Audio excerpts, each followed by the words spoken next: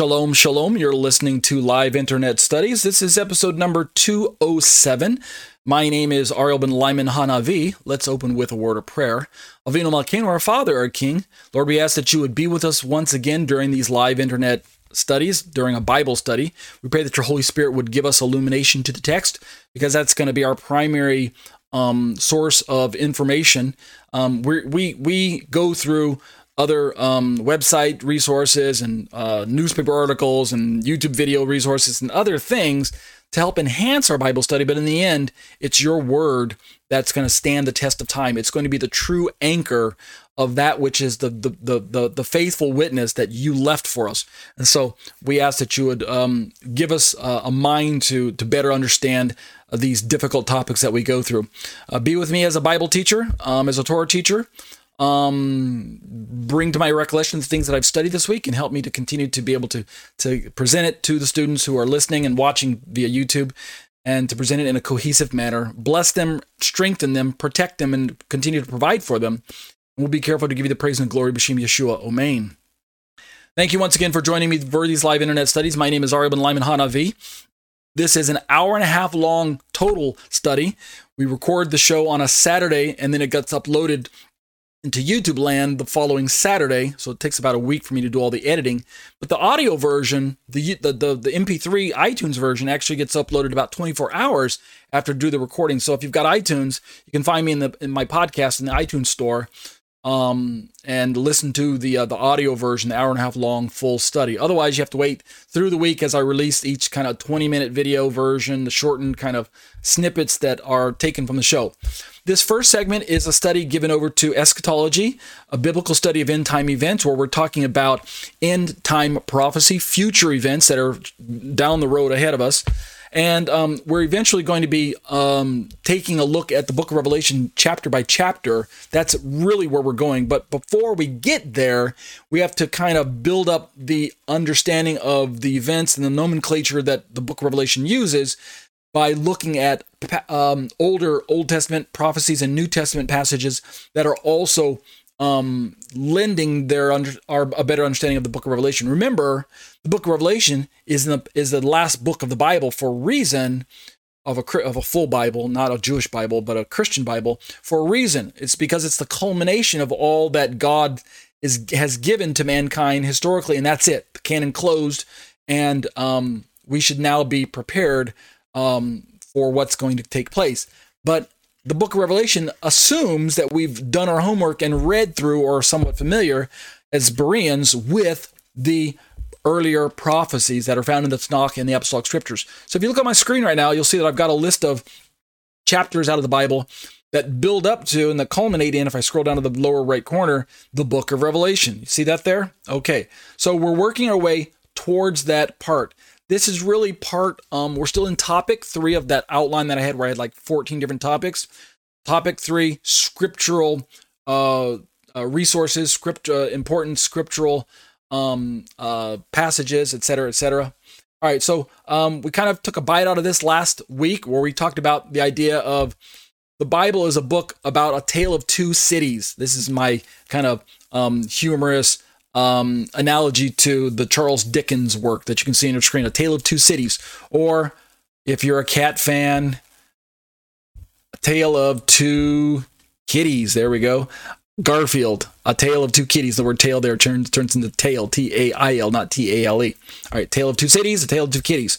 What we're talking about is that the book of Revelation is the consummation of this cosmic conflict between light and darkness, between the kingdom of God and the kingdom of Satan, between the people of God and the people of the enemy. And we know it's not a fair fight, right? It's not dualism. We're not talking about two opposing parties that are equally matched. It's an unfair fight, because we know from reading through the entire Bible as a whole that God is the one who's ultimately all-powerful. Satan, as powerful as he is not all-powerful. So let's take that approach as we're reading through prophecy. We'll realize that God allows bad things to happen to his people for the purpose of refinement and judging and punishment and correction and reform, to purge out that which is wicked and unrighteous in his people, and to bring about a people that's holy and prepared for him. It's not like we have to go through something because we are automatically wicked. Rather, there are those who are always going to be seen by God as righteous and prepared, but at the same time, we're talking about a large group of people known as the body of Messiah.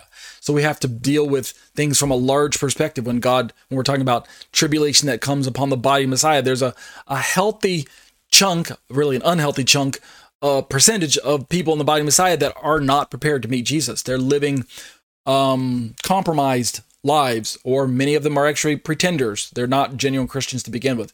So with that in mind, let's jump into some of the passages that we are going to be dealing with.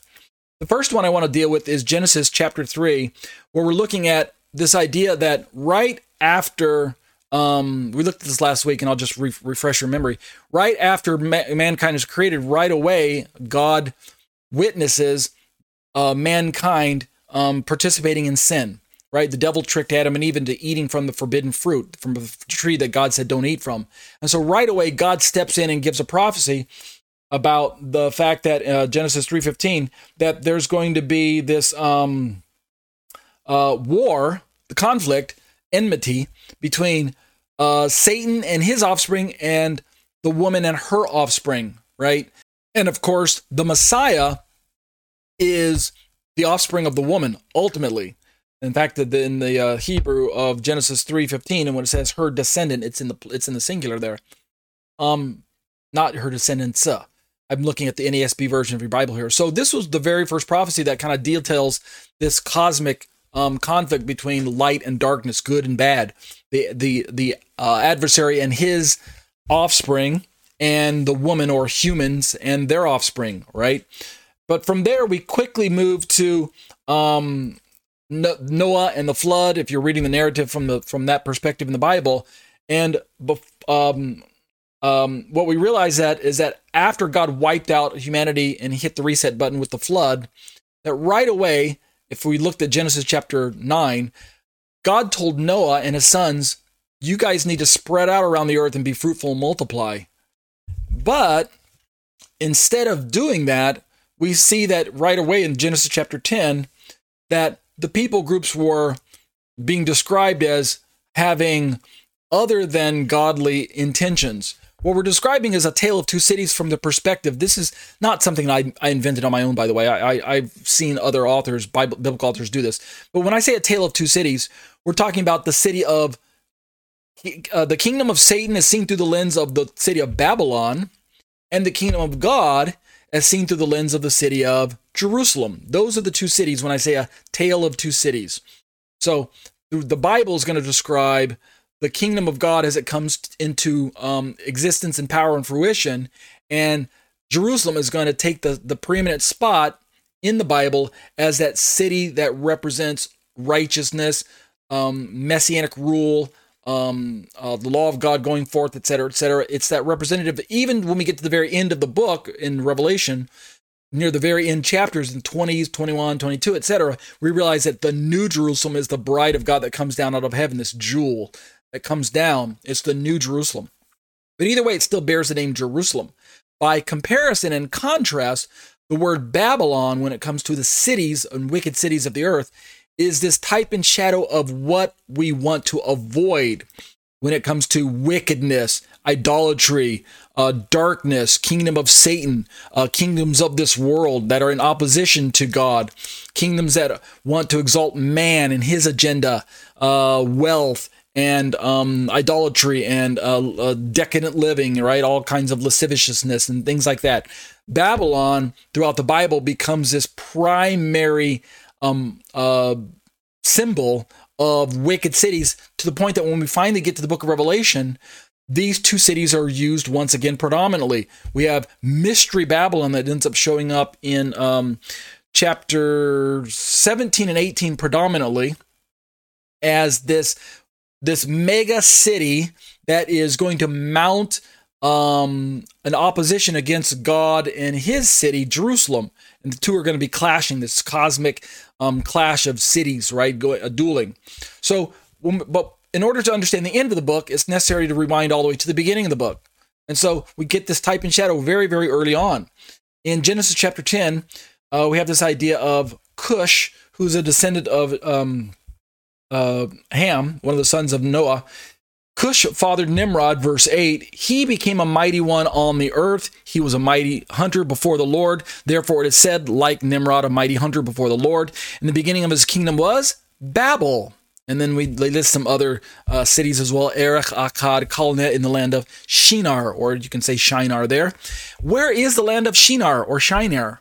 If you do a search for this through your Google browser or your internet browser and Google search or whatever, or ask any historian, where is Shinar or Shinar, it's going to correspond with the area of the world that we recognize as Mesopotamia, or modern-day Iraq, somewhere around the area of Kuwait, and somewhere near the mouth of the Persian Gulf, where the two rivers, the Tigris and the Euphrates rivers, are located. These are where these kingdoms have their origins. Again, we call this Mesopotamia, or the land of Shinar, or you remember Abraham came from, we're going to look at him here in a moment here too. He came from the area known as Ur of the Chaldees.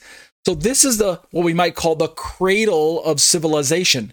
And so what we're seeing here is, as we turn to the very next chapter in the Bible here, chapter 11, we have a description of what's known as the Tower of Babel. This is, again, a narrative that kind of speaks for itself, but the overview is that man is clumping together in defiance, really, of what God said earlier: be fruitful and multiply and spread out around the earth and replenish the earth.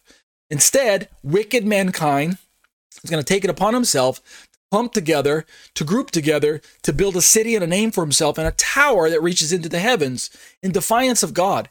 And how do I know it's in defiance of God? How do I know it's just not an innocent, hey, they were just minding their own business, building a city and a tower, and then God came down and messed everything up? How do I know it's not that they were just minding their own business? Well, first we just read about Nimrod, who's a mighty hunter before the Lord, and that doesn't mean that that's a good thing. By the way, the scope of that phrase, a mighty hunter before the Lord, doesn't mean that he was a good guy. In fact, every commentator I've consulted, both Jewish and Christian, agree that before the Lord there means that it was in defiance, in God's face, literally before the Lord. In the face of God, he was this mighty hunter. It's almost like he was saying, I am mighty and strong, and I don't need your help, God. I don't recognize who you are. He's setting himself already against God.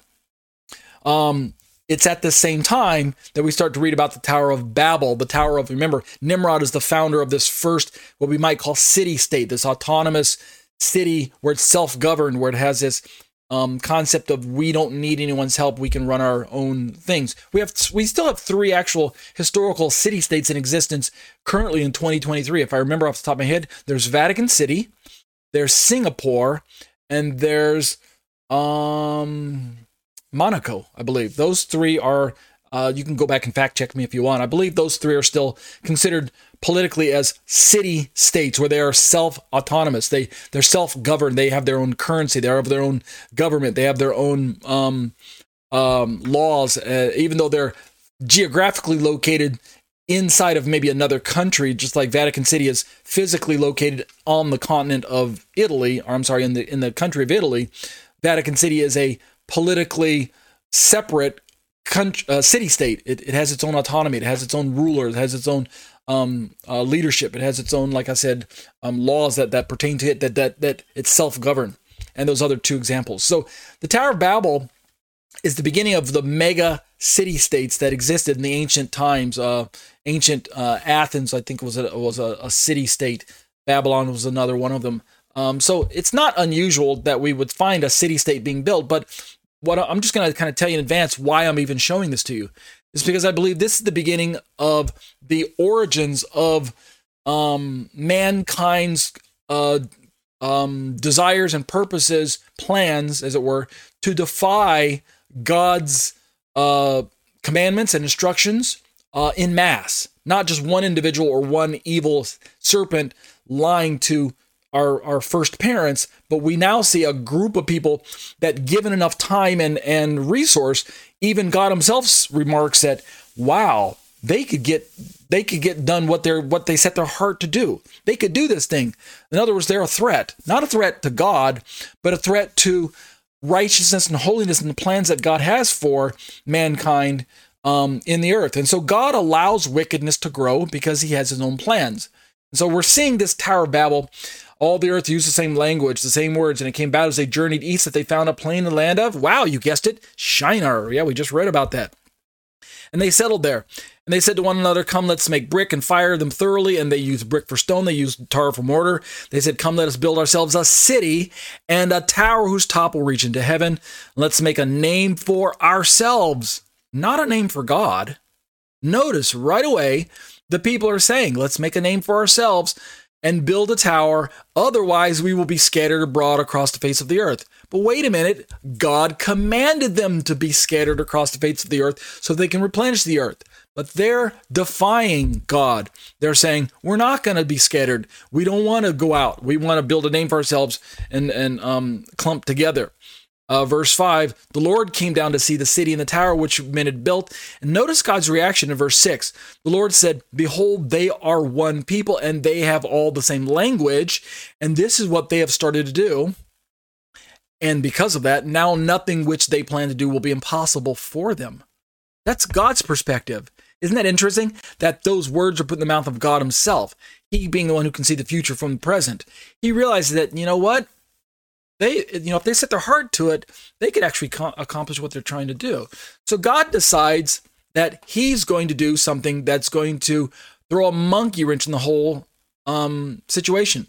Verse 7, come, let us go down in there and confuse our language. Again, who's the us? Yeah, that's really neat. Come, let us go down so they will not understand one another's speech. So the Lord scattered them abroad from there over the face of the earth. In other words, God forced them to do the thing that he commanded them to do earlier. And they stopped building the city. Therefore, it was named Babel because there, starting verse 9, there the Lord confused the language of all the earth, and from there the Lord scattered them abroad over the face of the earth. So what are we reading here? We're reading the beginnings of these mega cities, or the beginnings of the effort of humanity to defy God in a collective sense, right? A group of people that got together and said, leave us alone, God. We're going to build a name for ourselves and build a tower into heaven. And we're not going to scatter and go around the face of the earth like you commanded us to do. We are instead going to take matters into our own hand and decide for ourselves what we want to do.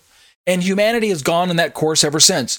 If you read through the pages of the Bible and watch Babylon's role in the place of humanity to where it culminates in the Babylon that we read about in the book of Revelation, right, this eschatological mystery Babylon that shows up, what we find is that Babylon takes the place as the origins of the mother of wickedness and idolatry and iniquity and what we might call secular humanism, and just kind of this symbol of man's effort to defy God and to take matters into his own hands and unify under his own patterns and resources and concepts. And again, inherently, there's nothing wrong with unification. I mean, hey, that's great, right? If we can all learn how to get along with one another, it'll be fine. But the point I'm trying to bring up is that Satan has taken advantage of this humanitarian effort to unify the world in a way that defies God, that thumbs its nose at God's ways, that says no to God's righteousness and holiness and to God's Messiah, and ultimately rears its head up and says, we're going to show you how unification takes place in our own way. We're not going to do it God's way, right? Unified under God and his Messiah. We're going to be unified under different ways. And we're going to just allow our ways to have preeminence. And so we're seeing a perspective where the world is turning more and more towards a one world kind of religion, one world government, one world monetary system, one world commerce, where the mark of the beast eventually will regulate who can buy and sell, where the Antichrist will regulate who and what you can worship as God, etc., etc. Babylon takes a preeminent spot as a kind of the great mega city of the world. The great city is how it's described in the book of Revelation. So we're working towards that time period rapidly in the earth today. We're moving towards a kind of a unification of systems, which on the one hand seems to be benign, seems to be harmless, right? Why wouldn't you want to unite and harmonize with other people groups and other religions and other ideologies? Why wouldn't you want peace and equality and things like that? But that's the lie. On the surface, it looks like peace and equality and unification, and everyone's just getting along. But underneath, the roots of this whole system is wicked, because it's actually going to serve the Antichrist and his needs, and Satan and his agenda is going to actually rise to the top and unify the world in a way that is in defiance of God and God's Messiah. That's why we need to be aware of end-time events that are happening all around us, that are taking place before our very eyes. So that's where we're kind of going in our study. We're seeing that very early on in the Bible, Satan kind of took hold of this engine of kind of one world religion, one world speech. Remember, they all spoke the same language at that time, so Satan could unify them in that manner. And God confused the language so they couldn't even get their city and their tower built. Let's continue to push through some of these passages. Genesis chapter 12, right, the very next chapter over, we now begin to read, "Now the Lord said to Abram," who's Abram? "Go from your country, from your relatives, and from your father's house to the land that I will show you." Where is Abraham going from, and where is he going to? If you've read your Bible carefully, you'll actually find out that Abraham actually originated in the same place that the Tower of Babel, in that part of the world, over on the in the Mesopotamian area, the land of Shinar all over again, Iraq, Ur of the Chaldees is in that part of the world. But God said, I want to call you out of that area, and I'm going to send you to some place that represents my righteousness, where I'm going to place my name, and where my laws are going to go forth. So Abraham, very early on, becomes the origin of Jerusalem, right? He's the beginnings of a people that God's going to call out and make a name for himself, right? Israel. And within that people, he's going to give them a land there in the land of Canaan, and God's going to give them a city, Jerusalem. So Abraham is the beginnings of that. So the reason I'm reading these passages back to back is so that we can see that even though Satan has his one world system, his world governments, he's going to be controlling down through history. And when we get to the book of Daniel, this will be very, very important for us as we begin to identify these different wicked systems or different kingdoms that Satan has usurped and utilized as tools to challenge God. We have to remember all the while that Jerusalem and the people of Israel are always going to represent the people of God and the city of God. And Abraham is the father of that beginning. So that's why God's saying, get away from your father's house. In other words, go out of Ur of the Chaldees, and I'll make you into a great nation. I'll bless you. I'll make your name great. You shall be a blessing. Verse 3, I'll bless those who bless you, and the one who curses you, I will curse. And in you all the families of the earth will be blessed. So that passage here in Genesis 12, packed with so much meaning, right? The gospel's right there about blessing you. We know that the Messiah is going to come from the lineage of Abraham, from the lineage of Israel, from the Jewish people, right? From the tribe of Judah specifically.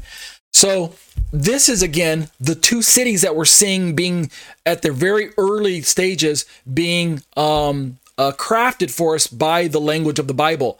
On the one hand, on the wicked side, on the dark side of this discussion, we've got Babylon and Babylonia, the Babylonian system, the origins of Nimrod's Babylon, and the origins of evil and a wicked man-driven system that opposes God and God's ways and will continue to do so down through history until the end of time. And then on the other hand, on the light side of the discussion of our table, we've got Abraham, the father of both Jews and Gentiles who are faithful, the father of the people of Israel, the father of a people who are going to bring the Messiah into the world, the people who are going to dwell in a land called Israel and a city called Jerusalem, where there will be a temple of God, where he'll take up his residency in the Holy of Holies, right? So all that is righteous and holy in the world is going to be concentrated in that part of the world, and Babylon is going to represent all of the darkness and the wickedness. Indeed, we can actually trace wicked religions to this area of the world in Mesopotamia, modern day Iraq, the cradle of false religious systems as they spread around the world and take their false ideologies and belief systems and things like that. So that's kind of what we're working from. This will give us a better appreciation for the prophecies that we're going to be looking at when we start looking at Israel's history and she gets judged for disobeying God and having getting involved in idolatry, right? Getting involved in Satan's system. God has to reach down and punish her. And at the same time, we're also going to see when we read through the book of Revelation that the devil's going to begin amassing armies and leaders and world kings and kingdoms together to challenge God in one final effort to destroy God's kingdom and prevent his Messiah from setting up the kingdom on earth. Let's turn now to Deuteronomy 4. By this point in time, Israel is already a people group. You can see we're progressing rapidly as we're moving through the verses that I've put together for us. In Deuteronomy 4, we have Moses predicting to the people or forewarning them that in a nutshell, God will bless you if you are obedient and faithful and have faith in him and walk in his ways. And the opposite is true. The reverse, the converse is true. If you break faith with God, break covenant keeping with God, break covenant faithfulness with God, and turn to the ways of the wickedness around you, right? The devil in all of his ways. If you fall prey to that, then the Lord will issue punishment. But notice the language. Starting in verse 25, when you father children and have grandchildren, you grow old in the land, and you act corruptly and make an idol in the form of anything and do what is evil in the sight of the Lord your God to provoke him to anger. Notice then what is the result, right? Moshe is setting up a scenario where Israel is going to be in the land in the future, right? Moses is long dead and gone, but in the future, Israel is going to find themselves in the land, and they're going to be surrounded by the possibility of idol worship and disobedience to God, right? The possibility is always there, right? The threat of idolatry and the opportunity to sin is always before us, even as believers, right? We live in the world, but we're not to be of the world. Israel is called to be different, separate from the world, to live a sanctified way, to showcase God's ways, to be a representative of God in the earth by demonstrating what it means to be a righteous people and to walk in God's ways, right? They're chosen for that reason to be the ambassadors of God's kingdom. Not that God doesn't love any of the other people groups. Rather, Israel was chosen to be a type and shadow of an ambassador, of an apostle, of a disciple, of a messenger, of a butler, serving God and serving the rest of the world around them and showcasing God's righteousness, kind of like the Great Commission, but way back in Deuteronomy. In fact, I when I read through Deuteronomy chapter 4, I like to think of it almost like the Jewish Great Commission. If you read earlier up in the chapter, you'll find what I'm talking about, where God told Israel to live in such a way so that their light would shine to the rest of the world, so that the peoples around them would be attracted to the walk of Torah that they were supposed to be walking in, the lifestyle that they would be living, which is the lifestyle that God modeled for them in the pages of the Torah. And yet Israel is going to find themselves failing to do this. And so Moses is predicting this, right, in advance. This is going to happen to you. I call heaven and earth as witness against you, picking up the reading in verse 26. Today that you will certainly perish quickly from the land where you are going over the Jordan to take possession of it. You will not live long on it, but you will be utterly destroyed. What's Moses predicting? If you turn from God and his ways, if you spurn God's judgments and righteous commandments, if you break faith with God and covenant faithfulness with God, for his part, God will do this to you. So it's the result of the consequences of your disobedience, your idolatry, your wickedness, your fornication, your playing the harlot, etc., etc. Right? This is what's going to happen to you. God's not going to sit by idly and wink his head, turn a blind eye and go, oh, well, my children are just up to no good again, but I love them and I'm going to continue to bless them. No. God does not bless wickedness, right? So the Lord will punish you. You get kicked out of the land, and then all kinds of bad things are going to follow. The Lord will scatter you among the peoples, and you'll be left few in number among the nations where the Lord drives you. There you will serve gods, the work of human hands, wood and stone, which neither see nor hear, nor eat nor smell anything. But from there, notice, Moses is predicting, of course, it's the Spirit of God in Moses saying these things. Moses is predicting that even in exile, Israel, from the lands of exile, God will not have given up on you yet. God can put it in your heart to seek after him. And indeed, you have this responsibility to continue to repent and turn from your wickedness and to seek God. What does Moses say in verse 29? But from there you will seek the Lord your God, and you will find him if you search for him, right? God can still be found with all your heart, with all your soul. So God is patiently waiting for you to get your act together, even in the timeout place where you'll be, even in the exiled lands that you will find yourselves. Verse 30, when you are in distress and all these things happen to you in the latter days, you will return to the Lord your God and listen to his voice. Verse 31, for the Lord your God, this is a very important verse, listen. For the Lord your God is a compassionate God. He will not abandon you, nor destroy you, nor forget the covenant with your fathers, which he swore to them. Why is verse 31 so important? Deuteronomy 4:31. Why am I singling this out? Because as we begin to read through the prophecies that we're going to do so here in the heavy hitters like Isaiah, Jeremiah, Ezekiel, Zechariah, Micah, things like that, Daniel, what we're going to find is that over and over again, Israel finds herself in timeout. Over and over again, she finds herself playing the harlot, being idol worshipers, participating in the idol worship of the countries around her, the nations around her. She becomes disobedient to God's ways. She doesn't walk in his Torah the way she should. She forsakes faith in God, and God sends her into exile. Ultimately, she gets sent into exile. We're going to see that. We're going to see this hopefully tonight if we still have time. And what happens? God is telling them in advance that I have to punish you because I'm not just a God of love and grace and compassion, but I'm also a God of justice. I'm a God of righteousness. I can't just turn a blind eye to wickedness. I have to punish wickedness. And so God, for his part, puts Israel in these difficult situations. He tests them. He tries them. He punishes them because they're his people. But more important than that, God is a God of compassion. And so he tells us in verse 31 that he will not abandon you nor destroy you. And the reason this is important from my understanding is that very early on in the book of Deuteronomy, you find that no matter how wicked Israel gets, God has determined in advance that he will keep his promises that he made to Abraham, Isaac, and Jacob way back in the book of Genesis. And because of that, even though Israel looks like she's going to be ultimately wiped off the face of the earth, she doesn't. God always spares himself a remnant of people within the larger group of disobedient people. And it's this remnant that God works with, woos back to himself, and pours out his compassion and grace on, his forgiveness, and draws them to himself and continues the promises that he made to Abraham, Isaac, and Jacob long ago.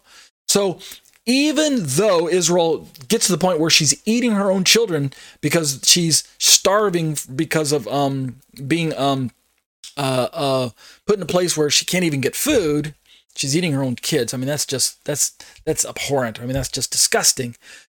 Nevertheless, God says over and over again, and we'll see this in the prophets, nevertheless, there is a glorious future awaiting you, Israel, because I myself, God, am going to retain a remnant. There will be a faithful slice of people that will remain, that I myself will preserve, and I will pour out my compassion upon them and continue my covenant faithfulness that I made to the fathers through this remnant. Indeed, Paul picks up on this in Romans 11. We'll see later on. Maybe if we get to it tonight, that would be great. So why is this important again? Because by comparison, the wicked nations around Israel that also participate not just in idolatry and tempt Israel to go astray with their wickedness and their iniquity and their harlotries and their just all-purpose wickedness of humanity, etc., etc. But what we also find is that when the prophets foretell of the destructions of these wicked cities that are around Israel, or their participation in exiling Israel and things like that, and besieging Jerusalem, we don't find any promises of rebuilding these cities. So when it comes to Babylon, right, we're working from this tale of two cities idea. When we get to the end of the books, or the prophets working towards the end of the book of Revelation, we don't find any promises that Babylon's going to be rebuilt. We do find promises that Babylon will be destroyed, but we don't find any promises that God would not abandon Babylon or not destroy you or forget the covenant that he had with that Babylon or something. Why? Because there isn't any covenant with Babylon that God makes. He only makes the covenant with Jerusalem. So no matter how you slice and dice your end time prophecy, your eschatology, and your view of biblical end time events, if you're holding to a view that sees Israel being taken out of the picture, then you're wrong because you're fighting against God's plans, right? If your dispensationalism or your replacement theology says there's no place for Israel at the end, then you've got an incorrect view of end time prophecy. And that's going to go a long way towards helping us understand who Mystery Babylon is when we get to Revelation chapter 17 and 18. Let's keep going in Deuteronomy. I'm sorry, not in Deuteronomy. In our look through passages out of the Bible that talk about these two systems, good righteousness and wickedness, clashing with one another. In Psalm 95, we have the psalmist writing a praise to the Lord and warning against unbelief. And this again is going to start. We're going to start working from this idea that God is warning Israel in advance. Don't break faith with me. Don't break obedience with me, right? If you want to be blessed, do things my way. But if you do not do things my way, then I, as a covenant-keeping God, will bring calamity your way. I'll bring tribulation your way. We're working toward this theme of the idea that from an end-time perspective, if you name the name of God, if you are identified as God's own righteous people, whether you're Jewish or Christian, right? Whether you're part of the physical line of Abraham or the spiritual line of Abraham as a Christian, then God, for his part, will covenantally protect you and bless you and keep faith with you. But if you break faith with God, God will send punishment. Indeed, for those who are watered down in their faith, for those who are complacent, for those who are lackadaisical, for those who are backsliding in their faith, for those who are compromising in the ways of God, God has warnings for you. And let's begin to read these warnings that firstly apply to Israel in the natural sense as the people of God. But in a spiritual sense, they apply to anyone who names the name of God, meaning if you're a Christian today and you're reading through, like we're going to read Psalm 95 here, parts of it, then this applies to you if you name the name of God and you believe that Jesus is your Messiah. Come, let's sing for joy to the Lord. Let's shout joyfully to the rock of our salvation. Let's come before his presence with a song of thanksgiving. Let's shout joyfully to him in songs with instruments. Right? Christians can say these words just like faithful Jews can. For the Lord is a great God, a great king above all gods, in whose hand are the depths of the earth. The peaks of the mountains are also his. The sea is his, for it was he who made it, and his hands formed the dry land. Verse 5. Verse 6. Come, let us worship and bow down, kneel before the Lord our Maker, for he is God, and we are the people of his pasture and the sheep of his hand. Does this apply to Jewish people? Faithful Jewish people, those who are covenant keeping and keeping his commandments? Yes, you bet. Does this apply to genuine Christians who name the name of Yeshua as their Lord? Absolutely. That's why I'm reading this passage. Notice the psalmist says, today if you hear his voice, do not harden your hearts as at Meribah, as on the day of Massah in the wilderness. What's the psalmist referencing? He's reminding the Jewish people here of a time when they grumbled against God and they hardened their hearts, and God had to judge that generation. And we can remember that that was the generation of people whose bones dropped in the desert and they did not go into the promised land. Indeed, as the psalmist says, when your fathers put me to the test, they tested me though they had seen my work. The work that he's referring there to is the Exodus from Egypt. They saw my work. For 40 years, I was disgusted with that generation. So God's reminding the current generation here in the Psalms of a previous wicked generation. And for I was disgusted with that generation and said, they are a people who err in their heart. Watch this. And they do not know my ways. Therefore, watch God's reaction. I swore in my anger, they certainly shall not enter my rest. What's the rest that's being spoken of here? It was the promised land. The promised land of Israel. The whole generation that grumbled against God, that wandered in the desert for 40 years that the psalmist describes, they died before they saw the promised land. Isn't that a shame?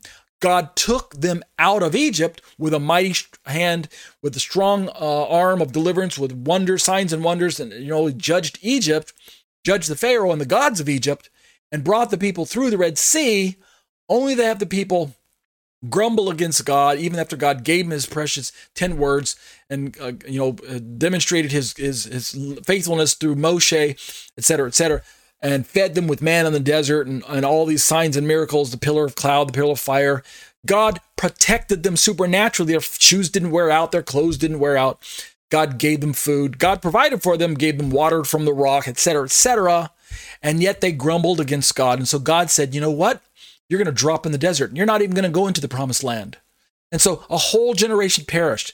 The lesson here given for us, preserved for us by the psalmist in Psalm 95, which is picked up again in the book of Hebrews, the lesson for us is that if we stay faithful to God in his ways and don't break faith with him and break covenant keeping with him, then God will protect us and preserve us and carry us into the promises that he has for us. Remember, it was Joshua and Caleb that went into the promised land, but the rest of the people of that generation, they perished in the desert and didn't receive the promises.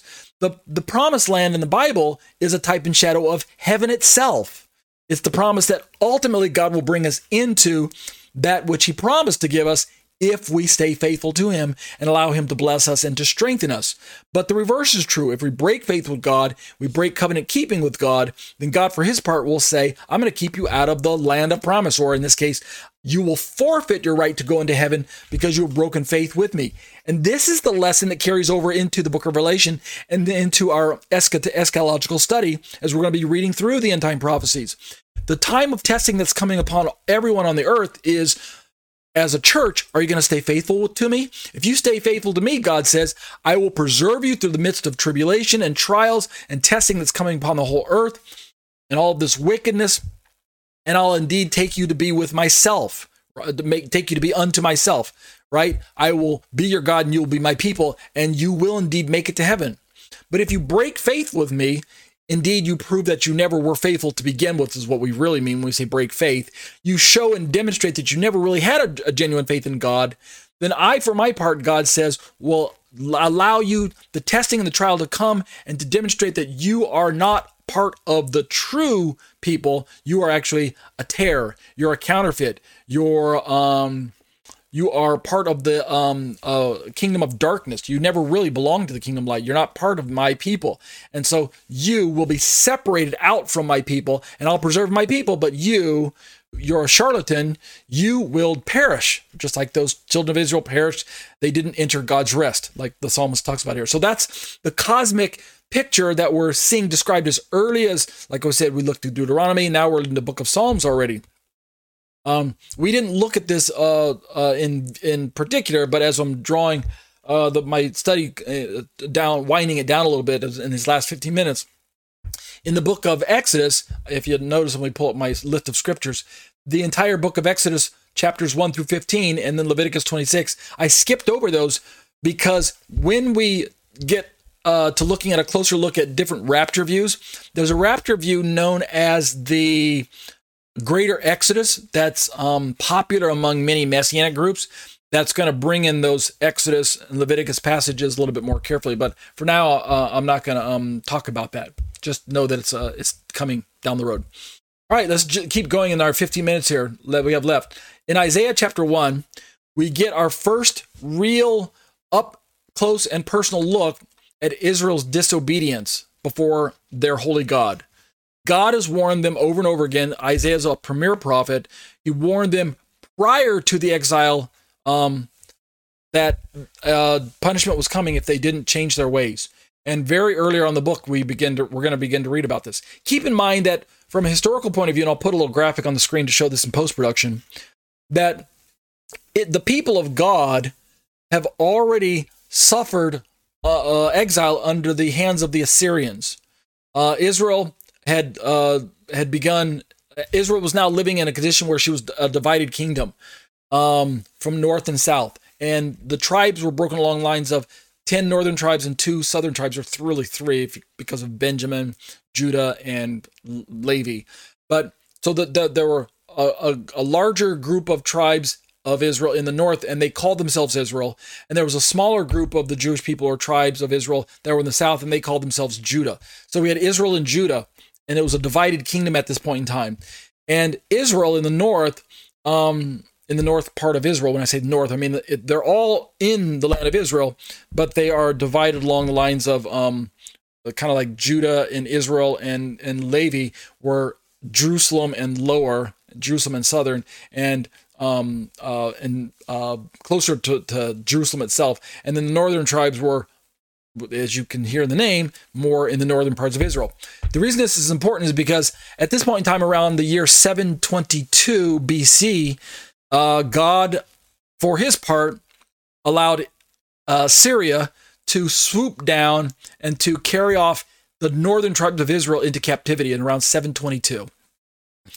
And this was punishment. This was punishment because God warned them in advance, if you keep playing the harlot, if you keep dabbling in idolatry, if you keep being disobedient to me and practicing wickedness and all of this manner of unrighteousness, then I will punish you. I'll exile you out of land. And remember, we read about that way back earlier in Deuteronomy.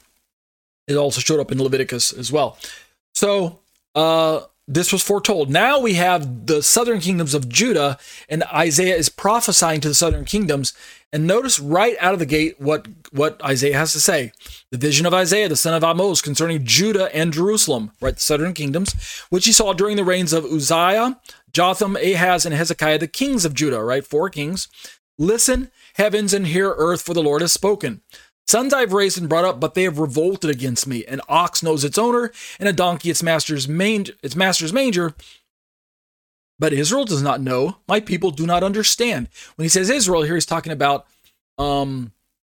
He goes back and forth by using the word Israel as a synonym for Judah in that sense. He's not talking about the northern kingdoms because they've already been exiled to exiled to Assyria. We're talking now closer to the 500s, where we're going to soon see the exile of the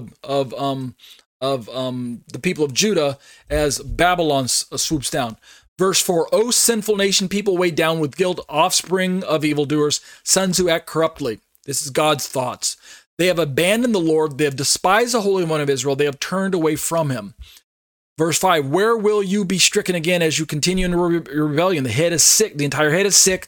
The heart is faint. The entire heart is faint. From the sole of the foot even to the head, there's nothing healthy in it, only bruises, slashes, and raw wounds, not pressed out or bandaged, nor softened with oil.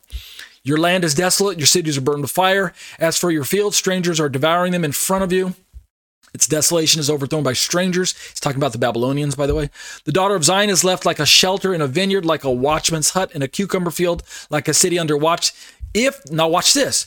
If the Lord of armies had not left us a few survivors, remember what I talked about? The remnant, right? This is a theme that's going to be picked up by Paul in the writer to the book of Hebrews as well. If the Lord of armies had not left us a few survivors, we would be like Sodom and be like Gomorrah. What happened in Sodom and Gomorrah? Those cities, wicked cities, were completely overthrown. There were no survivors except for Lot, basically, right? Lot and his 2 daughters, well, his wife and 2 daughters, and then his wife turned into a pillar of salt because she turned around and looked when God said, don't look. But the point is, basically, the picture of Sodom and Gomorrah is a type and shadow of what God will do to wicked cities who don't turn and repent. The entire cities were overthrown, and they've been left to ruin down to this very day. But here in the book of Isaiah, God is telling the prophet to tell Israel. Remember, Isaiah actually prophesied prior. He's pre-exilic. Maybe even some of his prophecies were during the exile, but most of them aren't post-exilic per se. But the reason that's important is because God's warning them in advance. Hear the word of the Lord, you rulers of Sodom. Listen to the instruction of our Lord, of our God, you people of Gomorrah. Notice how God uses these titles of wicked cities, and he applies them to Israel and to Judah. He's talking to Israel and Judah as people when he says, you people of Sodom and Gomorrah. He's saying that you guys are acting in your wickedness like Sodom and Gomorrah. What are your many sacrifices to me, says the Lord? I've had enough of burnt offerings of rams, the fat of fattened calves. I take no pleasure in the blood of bulls, lambs, or goats. When you come to appear before me, who requires this of you?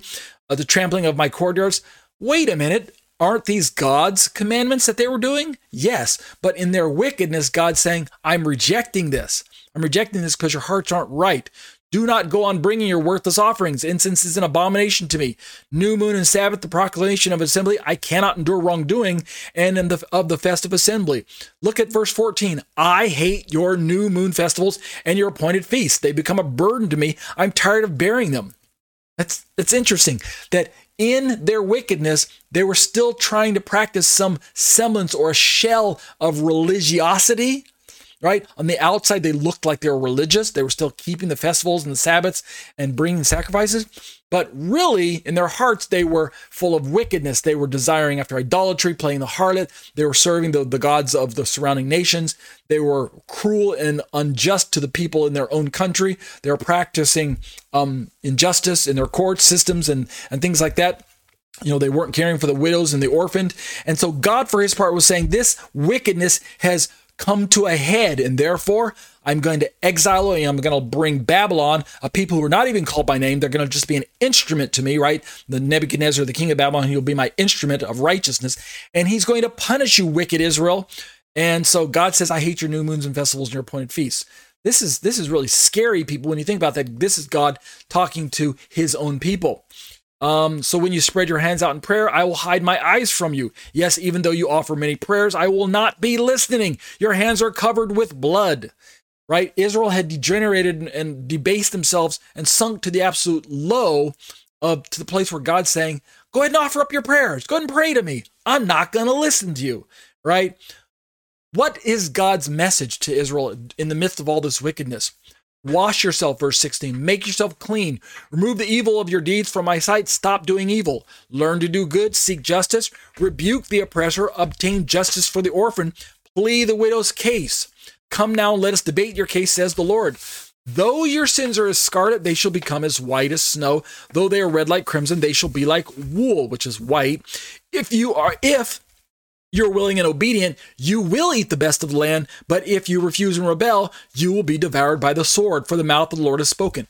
Verse 19 and 20 is the same choice that is before us as a people of God down through history.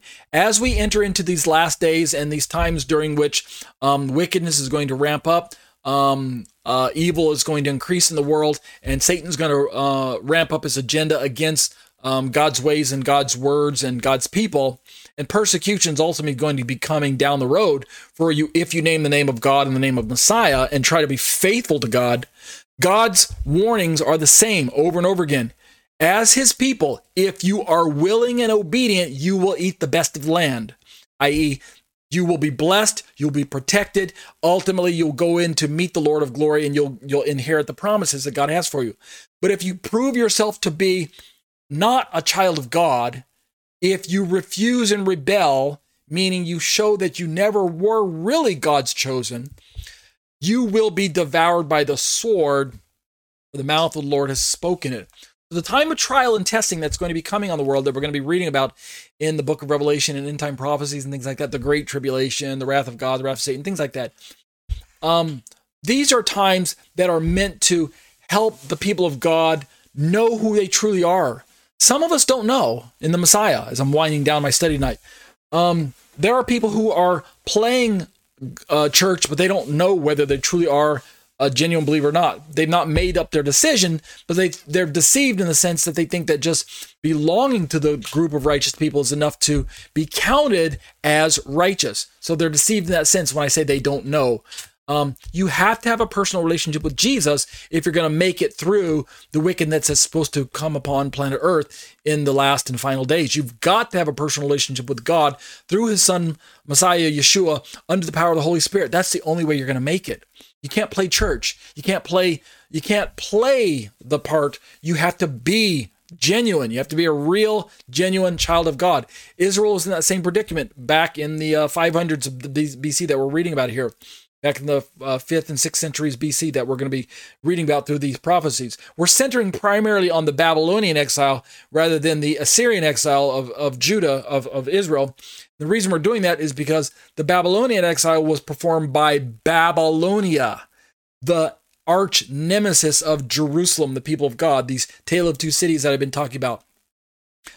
Babylon was the very first pagan nation to sack Jerusalem ever.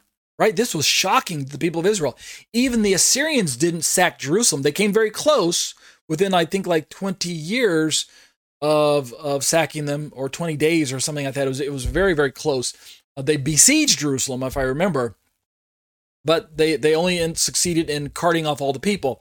Their efforts of actually sacking Jerusalem and the temple were thwarted. I think there's a 20 either. I don't think it's years. I think it was 20 days, or it's 20 months or 20 weeks, but it was very, very close that they came to sacking Jerusalem, burning Jerusalem, and sacking the temple. They didn't succeed.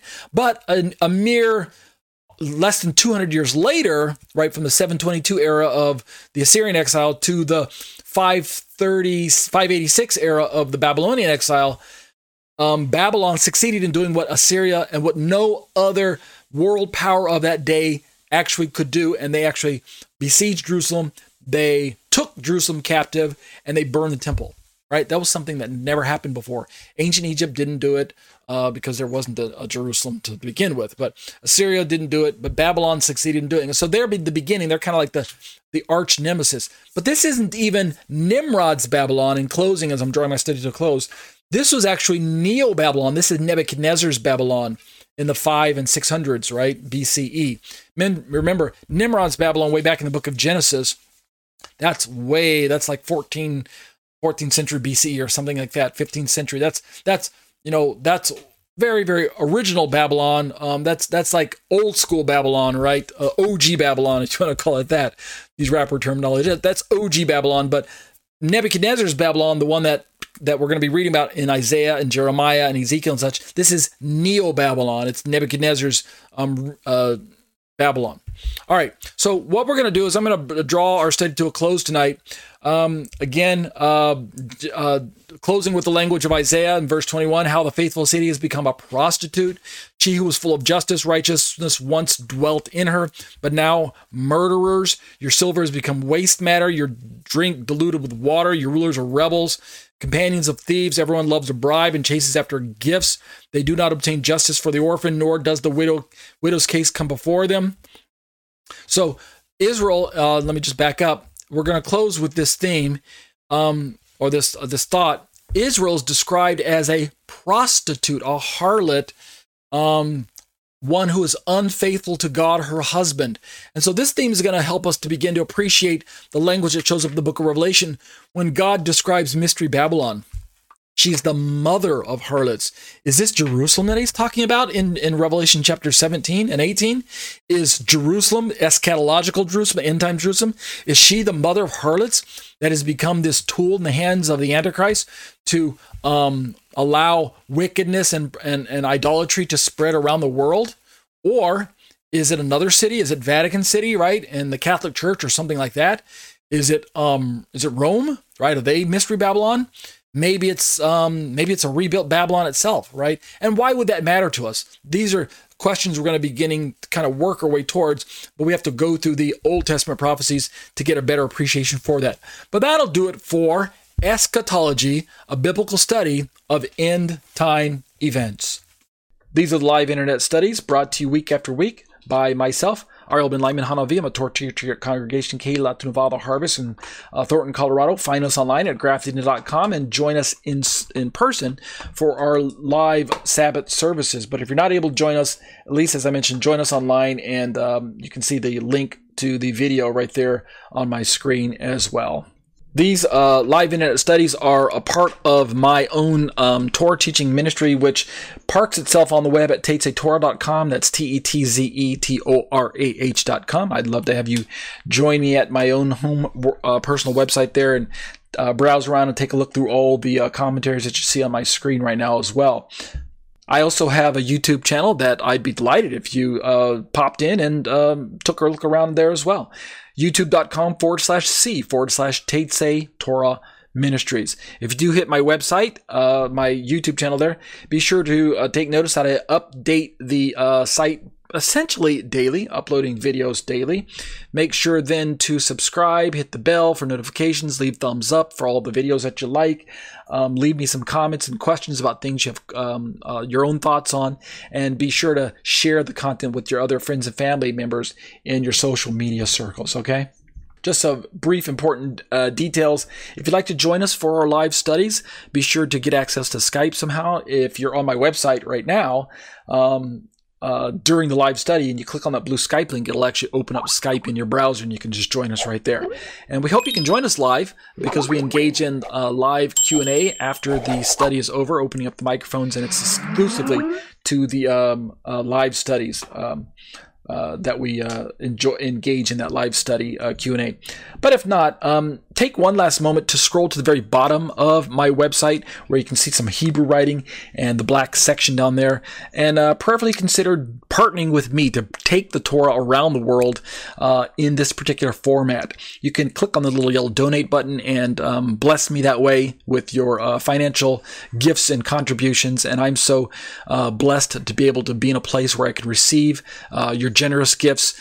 Thank you to all of those who have given in the past and are continuing to give. I'm so thrilled to be on the receiving end of your generosity. And as I always say, be blessed as you seek to be a blessing to others.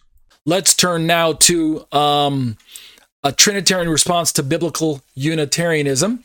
To biblical Unitarianism. My name is Ariel Ben Lyman Hanavi, and for the next 30 minutes or thereabouts, let's remember the topic that we're talking about. I've got on my screen pulled up a biblicalunitarian.com website. Biblicalunitarian.com is a website about God and His Son, Jesus Christ.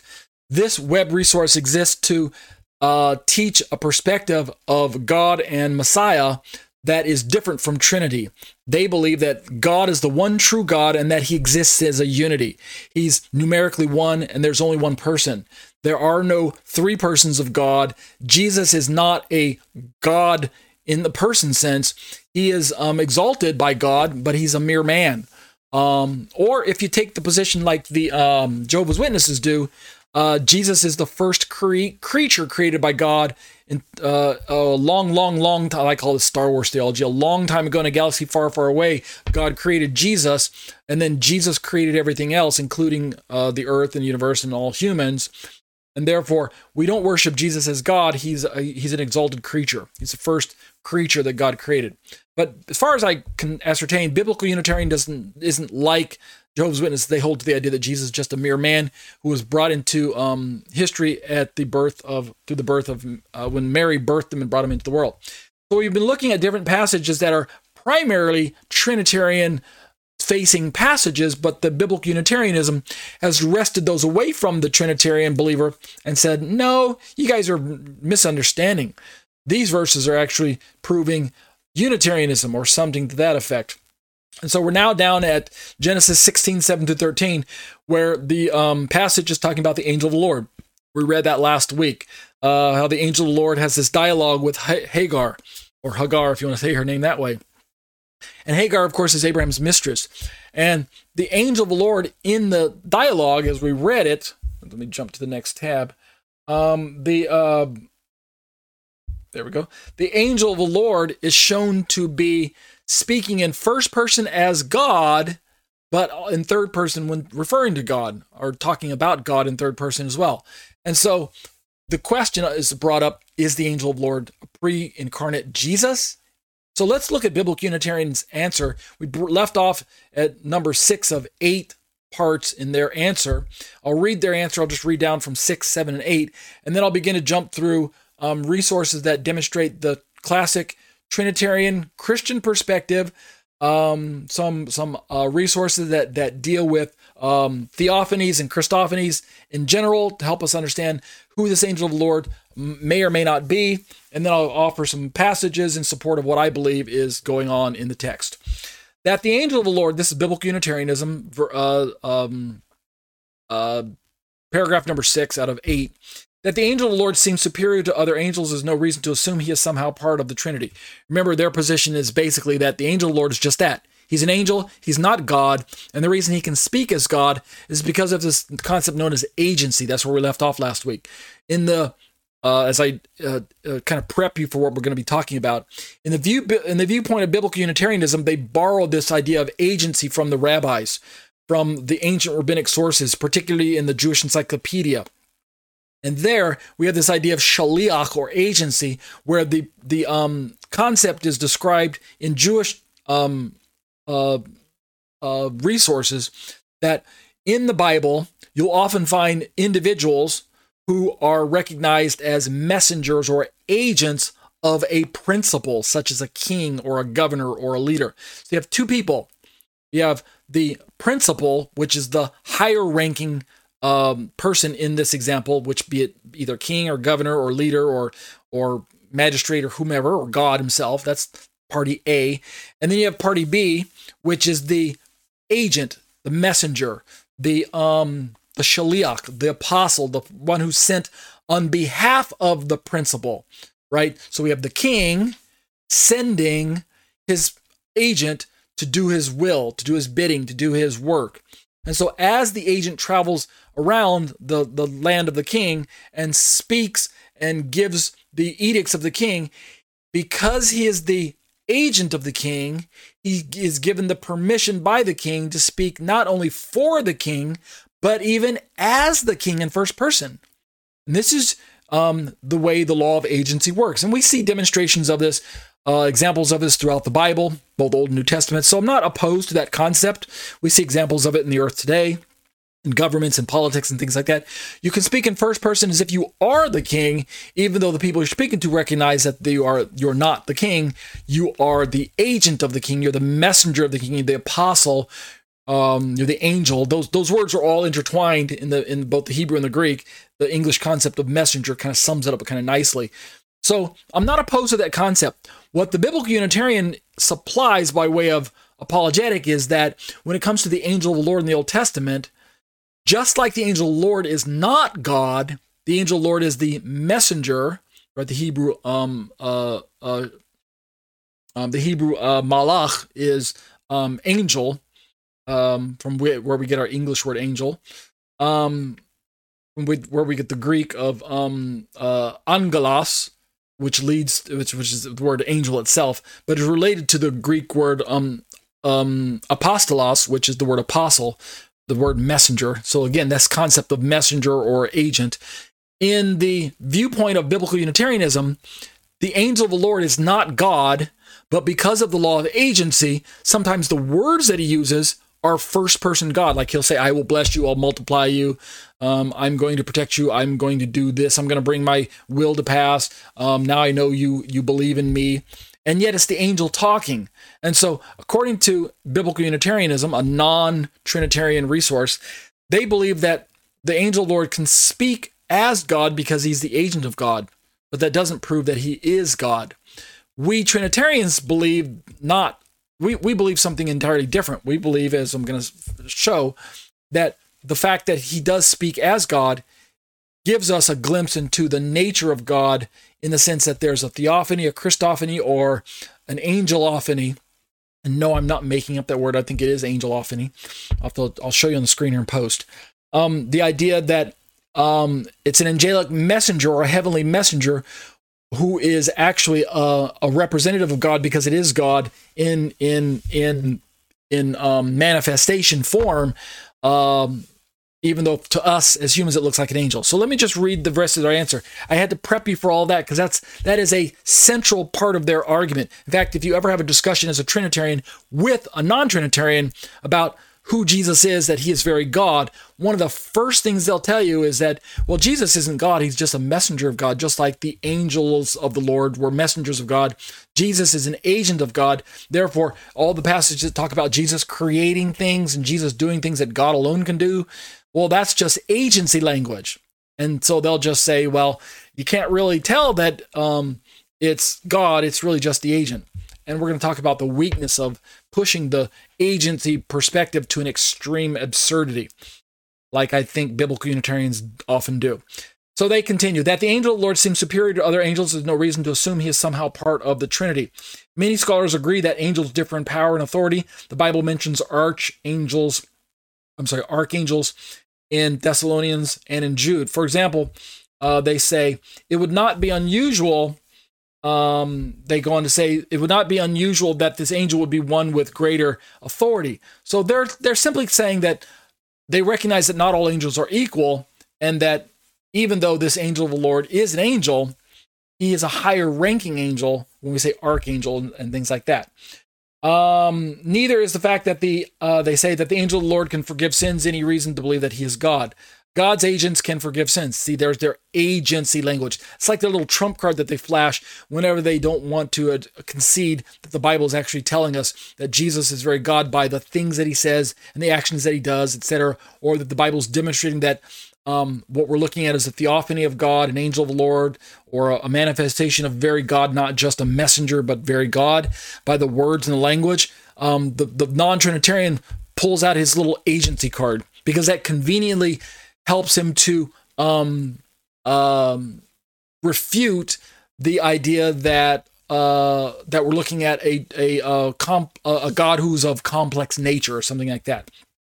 They continue, neither is the fact that the angel of the Lord can forgive sins and reason to believe that he is God. God's agents can forgive sins. God gave Jesus the authority to forgive sins, and then he, in turn, gave the apostles the authority to forgive sins, right? And they talk about looking at Mark 2:7, and all of that's partially true, right? The fact that Jesus forgives sin, God forgives sins, Jesus forgives sins, and then Jesus gives us the ability to forgive sins. So the facts there are true, but the conclusions that this proves that Jesus isn't God, I disagree with. They continue, number 7, although it's true that the countenance of the angel of the Lord does occasionally struck awe in people, that's no reason to assume he's God. A careful reading of the passages where he appears shows that sometimes the people did not even realize that they were talking to an angel. And then they tell you the example when the angel of the Lord appeared to Samson's mother. I referenced this earlier. Last week, she returned to her husband Manoah with this report. Quote, listen to what she says. A man of God came to me. He looked like an angel of God. Very awesome. I didn't ask him where he came from, and he didn't tell me his name. That's Judges 13:6, right? And we know from reading the passage that it was actually an angel. It was actually the angel of the Lord in the definite sense of the article, that where the Hebrew supports the angel, not rather an angel. But it's the angel of the Lord. That shows up in different places. In difference to simply an angel, the angel of the Lord is a specific figure that plays an important part in the time period of the Tanakh. They continue, note that angels had a reputation for being an awe-inspiring countenance, and the woman thought that this quote-unquote man of God did too, but she still did not believe he was an angel. When Manoah met the angel of the Lord, right, her husband, Samson's father. When Manoah met the angel of the Lord and the two of them talked about how to raise Samson, Manoah did not discover he was an angel until he ascended to heaven in the smoke of Manoah's sacrifice. And they conclude by saying, therefore, just because someone's countenance may be awesome, he's not necessarily God. Okay. And then the last point, point 8, it's also argued that Jesus is probably the angel of the Lord because those words never appear after his birth. The phrase, the angel of the Lord, with the definite article, the angel, not just an angel. And grammatically in the Hebrew, Hamelach Adonai, or Malach Adonai, not necessarily Ha, but Malach Adonai, the construct of the Hebrew there, because of the proper name of God being part of the description, Malach being the word angel, Adonai being the Hebrew word for the tetragrammaton name of God, the YHVH letters there. Because of the what we call the construct form of that title, those two nouns, Malach and Adonai, together in the construct state in the Hebrew, without getting too technical, it is proper to translate it with the definite article the, even though we don't see the word ha there showing up, which is normally the way Hebrew indicates definite article. The point I'm trying to make is that whenever the translators put this as the angel of the Lord rather than an angel of the Lord, it's based on the Hebrew wording, which is accurate. So that's the point I'm trying to make. This phrase, the angel of the Lord, doesn't show up after Jesus is brought into the scene in the book of Matthew and following throughout the Gospels. However, an angel of the Lord does show up. So let's read this. It's recorded that Jesus is probably the angel of the Lord because these words never appear after his birth, giving we Trinitarians, the impression that the reason the angel of the Lord never shows up after Jesus is born is because the angel of the Lord is his pre-incarnate form, and so it wouldn't make sense to have in the same picture the angel of the Lord and Jesus in the same narrative if one was the pre-incarnate form of the other. Right, that would be weird. It'd be like a scene of in the movie where you have Superman and Clark Kent in the same scene. Right, you guys follow my little pop culture analogy there. All right, so it seems reasonable. This website says that this angel would appear right on through the Bible. The fact is, however, that the angel of the Lord does appear after Jesus' conception, which seems inconsistent with the premise that the angel of the Lord is the pre-incarnate Christ. And then they give the example. The record of Jesus' birth is well known. Mary was discovered to be pregnant with Jesus before she and Joseph were married, and Joseph, who could have had her stoned to death, decided to divorce her. However, an angel of the Lord appeared to him in a dream and told him that the child was God's. And the phrase "an angel of the Lord" is the way we originally find it in the gospel account here. Matthew 1:24 states, and they remind us, quote, "When Joseph woke up, he did what the angel of the Lord had commanded him and took Mary home as his wife." Notice the language shifted from an angel of the Lord to the angel of the Lord. And if we were to go look up the passage, I'm not going to do it now for you, just take my word for it. The language is accurate as is being portrayed by the Biblical Unitarian website. It first describes an angel of the Lord appearing to him in a dream, and then later on in the passage it says, when Joseph woke up, he did what the angel of the Lord. So it switches from an angel to the angel. And so Biblical Unitarianism is picking up on this language of the definite article, and they're saying, aha, see, it is the angel of the Lord because the text says the angel. So here's the conclusions they draw. Two conclusions can be drawn from this record. First, Jesus was already in Mary's womb when the angel of the Lord appeared to Joseph. From this, we conclude that the angel of the Lord, they put that in quotes because that's the premise of the Trinitarian camp, that the angel of the Lord with the definite article the, right, the angel of the Lord, can't be in the same picture as Jesus because they are the same individual. Just one is pre-incarnate, one is incarnate. And of course, the Biblical Unitarians disagree. So they say, well, firstly, Jesus was in Mary's womb when the angel of the Lord appeared to Joseph. And from this, they conclude that the angel of the Lord cannot be Jesus because Jesus was at that time in the flesh inside Mary. Second, it should be noted that in the same record, this angel is known both as an angel of the Lord and as the angel of the Lord. And this same fact can be seen in the Old Testament records. And they give you one example from 1 Kings 19, verses 5 through 7. And they continue in their assessment. There are many appearances of an angel of the Lord in the New Testament. Reference Acts 5, Acts 8, Acts 12, Acts 12 in 2 locations. From this, we conclude, this is Biblical Unitarianism, we conclude that it is likely that the same angel who is called both the angel of the Lord and an angel in the Old Testament still appears as an angel of the Lord after Christ's birth. In other words, this is the reason why we don't have the angel. That's their answer to the Trinitarian answer or discussion about the fact that with the definite article, the angel never shows up again in the New Testament, with the exception of the Matthew passage here, where it does say the angel. The Biblical Unitarian's answer is, no, it's still the same angel of the Lord. It's just the biblical writers drop into an angel. They don't use the word the, but it still is the. They say it still is an angel of the Lord after Christ's birth. When all the evidence is carefully weighed, there's good reason to believe that the words describing the angel of the Lord are literal, and that the being referred to is an angel, just as the text says. All right, that's their answer. If you want to hear the entire answer, all 8 of them, in other words, 1 through 6 was last week, and 1 through 5 was last week, and 6 through 8 are this week. Okay, in the remaining 15 minutes here, let me begin to peel back the answer from a Trinitarian perspective and refute or rebut what they have to say. In some cases, I'm not going to completely disagree with them because they have some leg to stand on in some aspects, like I already talked about agency. What I want to do first, and this will probably run into next week as well, because I don't think I can do it in 15 minutes. I mean, I could, but I don't think it would be do it justice. So it's going to stretch out to 3. What I want to do first is just begin to make you aware of Christian resources in their answer to this particular question, who's the angel of the Lord? GotQuestions.org is one of my favorite Christian resources. Their Trinitarian belief is something I hold to as well. I don't agree with everything they teach on their website. They have some dispensational beliefs I disagree with, and they believe in a pre-trib rapture, which I also disagree with. But these are minor points of disagreement. When it comes to Trinitarian, which is more of a major point of theology that I hold dear in my own personal understanding, I agree with them. Who is the angel of the Lord? They have an article. I want to read just a little bit of it.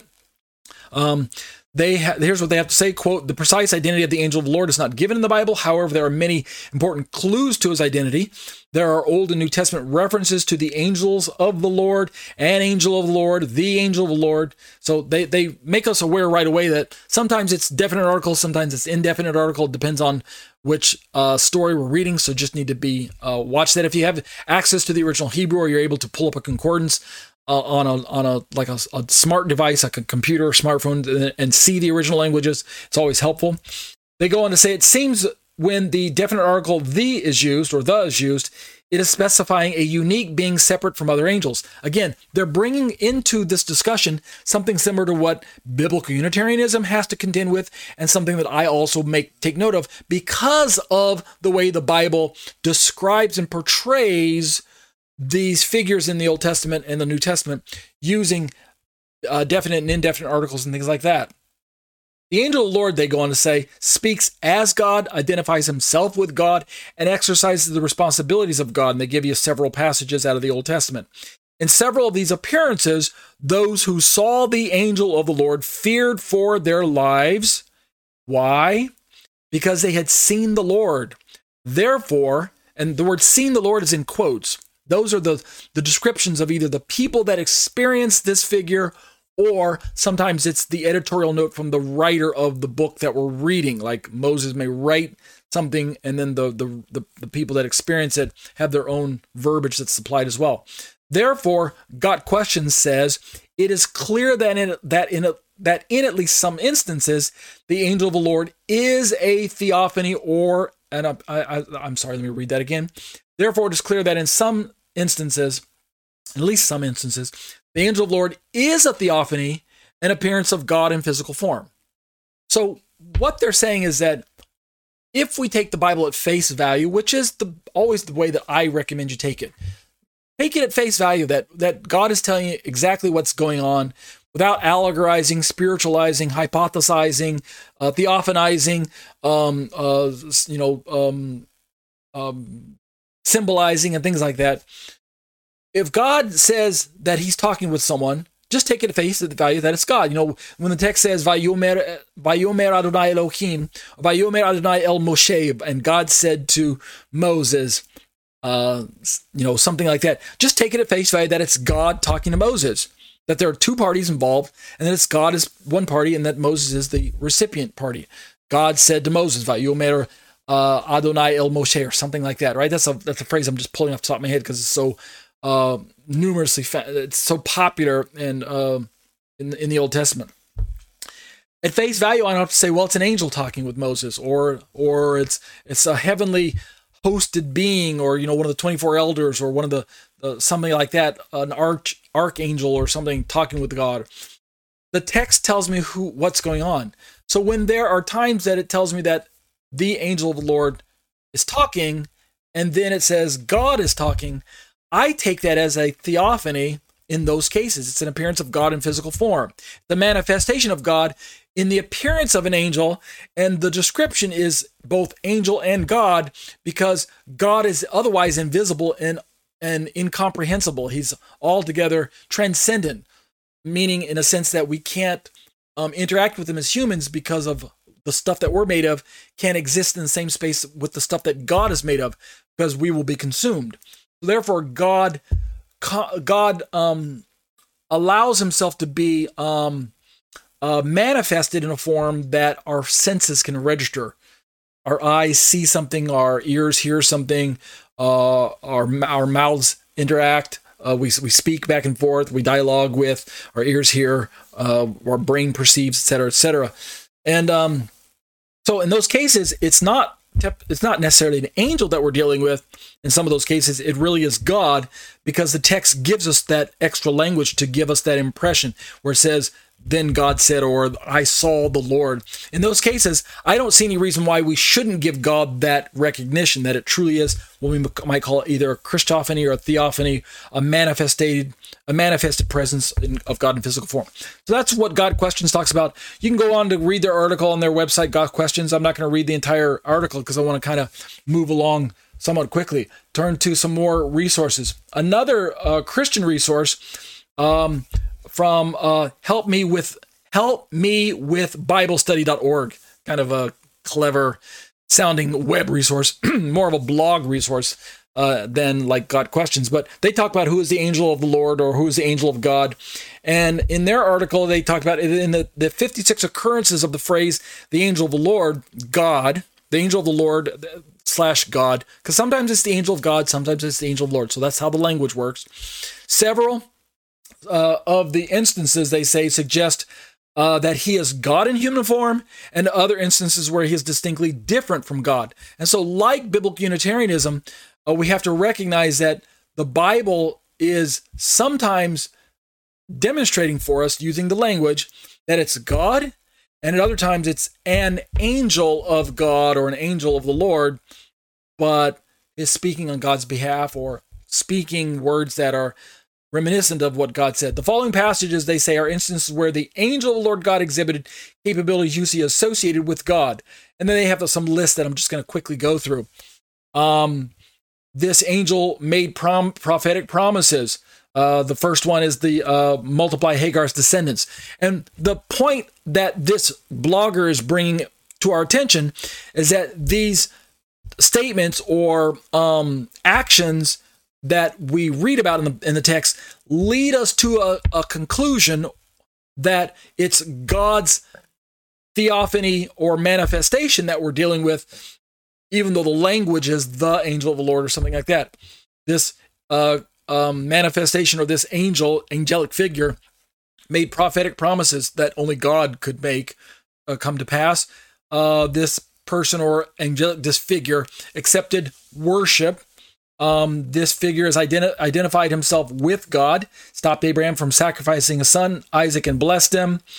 Appeared in Jacob's dream, appeared to Moses, Israel's rebuke for not conquering the promised land, the selection of Gideon.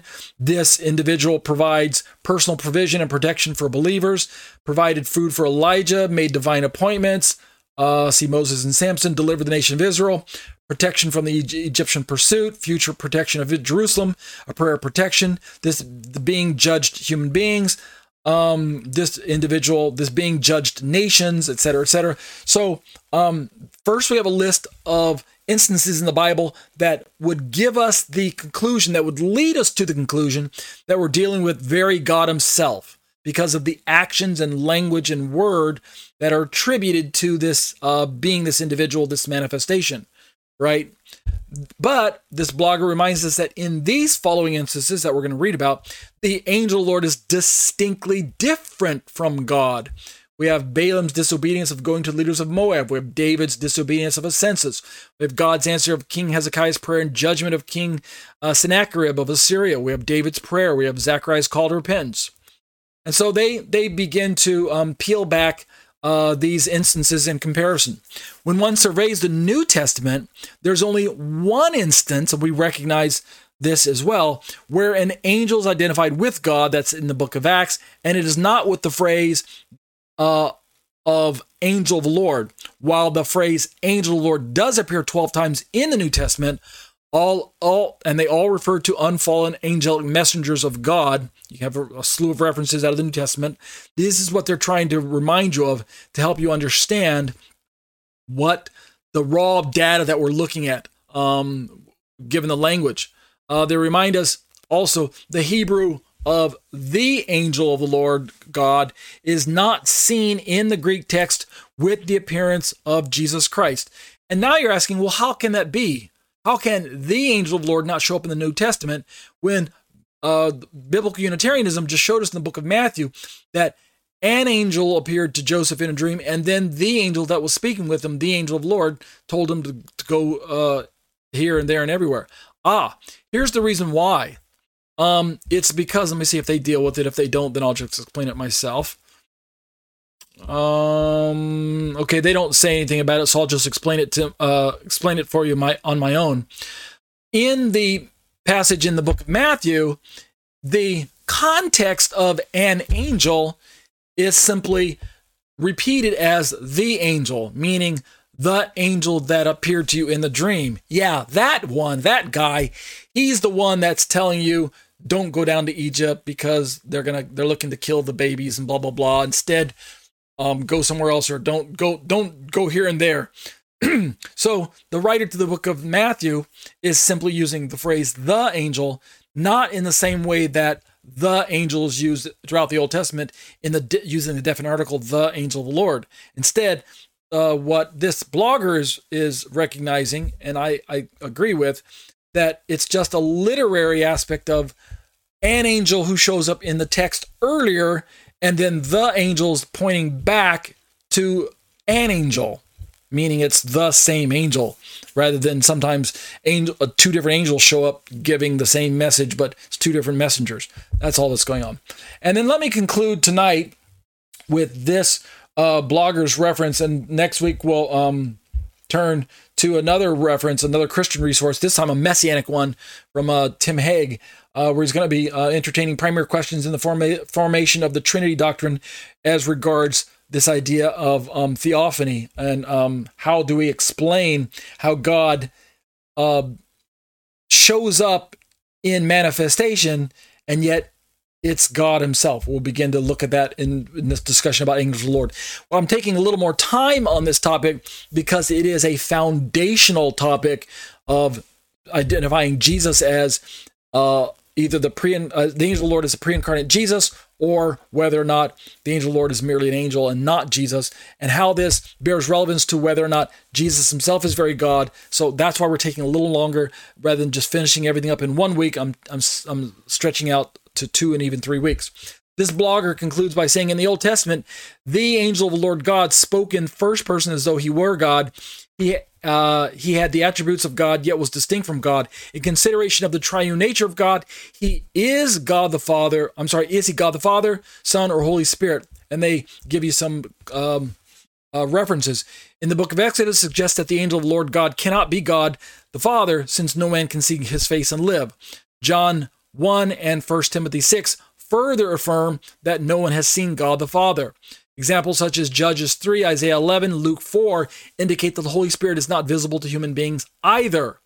Throughout the Gospels, Jesus Christ, the Son of God, is the only visible person of the Trinity that human beings can see face to face and yet live. The angel of the Lord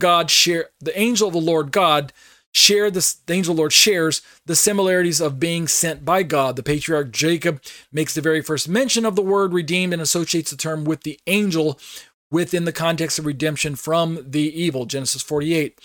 Hosea 12 makes it clear that the patriarch Jacob associated the angel with God.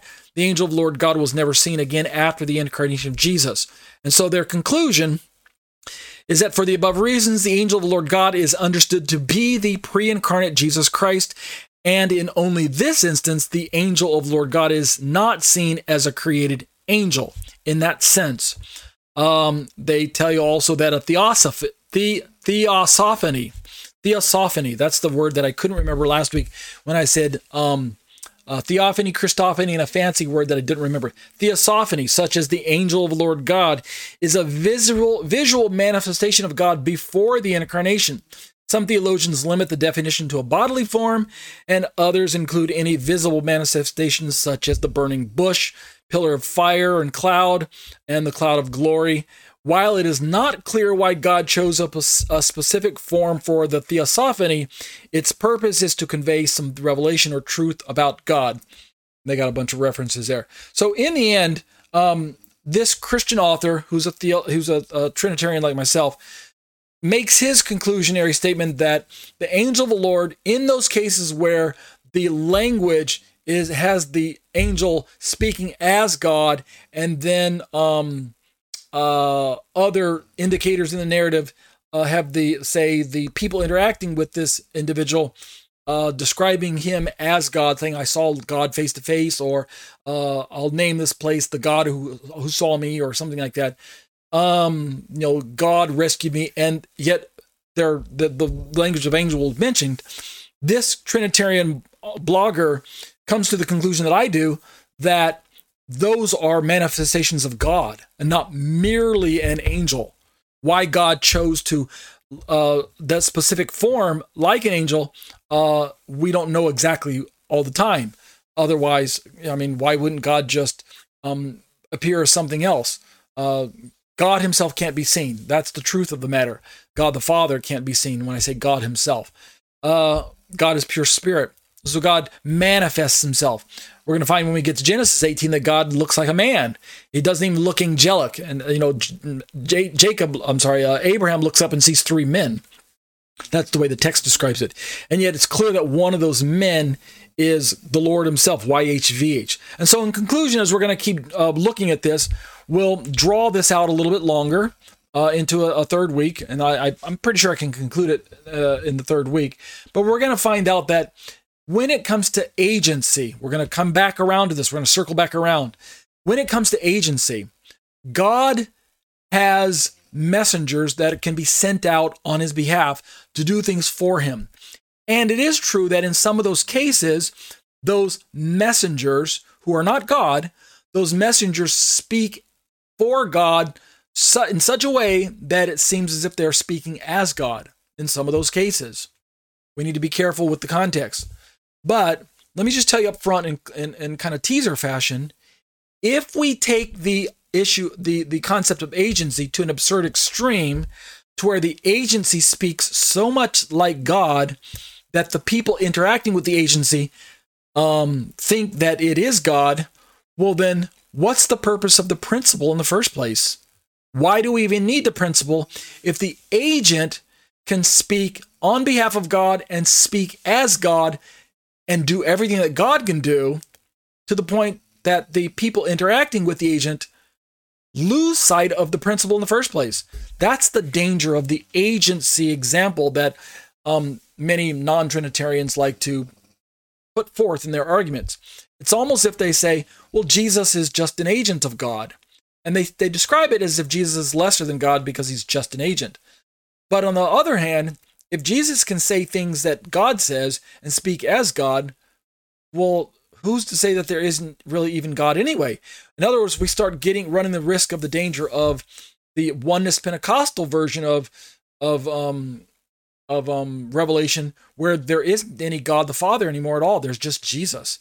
Jesus is the one true God who sometimes looks like the Father, sometimes looks like the Son, sometimes looks like the Holy Spirit, depending on whatever disguise he's wearing among humans at the time. But in the end, the single being that we know as God, his name is Jesus. And so the Father disappears in the background altogether because of we just collapse everything into the name of Jesus. And so that's a danger that we want to avoid when we're talking about agency as well. We'll continue to look at this next week, where again, we'll pick up next week. We'll start right away with Tim Haig's Theology Proper seminary level teaching, where he talks about this idea of how God communicates his truths to us through manifestation and theophany, and how it bears relevance to the angel of the Lord. But that'll do it for this week's version of a Trinitarian response to biblical Unitarianism. And now let's close in prayer. Abba, I bless your name, and I thank you and bless you for sending your Son into the world to die a sinner's death, even though he himself was sinless. He was the perfect Lamb of God, and yet he took on my sin. He bore the price of my sin, which was death, and therefore I have been acquitted. I have been released from that condemnation, and therefore I enjoy the presence of God and the power of the Holy Spirit in my life, and I can look forward to a place in God's heaven, a place that God has prepared for me. Thank you, Lord, for sending your Son. Thank you for his perfect obedience on my behalf, because I myself could not be obedient in that aspect. I myself am not perfect, but he was. Bless you, Lord, for the work that you're doing through your people here on earth, through the body of Messiah, through the kingdom that is present in spirit, but one day will be manifested as we see the kingdom of God come to earth. Literally, I hold to a literal kingdom of God that will descend onto planet earth. Thank you, Lord, for these promises that are true. Thank you for preserving your words and giving us a blueprint for living, a model that we can pattern our lives after, namely, of course, Yeshua, but also the words of the scriptures. The very Bible itself is our blueprint. It's our way in which we walk out that which is ours by faith. We don't walk it by our own strength. We walk out your commandments by the power of the Holy Spirit. And in that way, you bless us and you continue to protect us and raise us up and strengthen us as witnesses, as ambassadors in the earth for your kingdom. So continue to protect us as we go along. Continue to help us to forgive one another. None of us is perfect. We all need forgiveness. We all need the strength of the Lord, but give us the joy of the Lord, because the days are so becoming more and more increasingly confusing and dark and troubling. And it's going to only increase as we get closer and closer to the second coming of Yeshua to planet Earth. So thank you, Lord, for preserving us.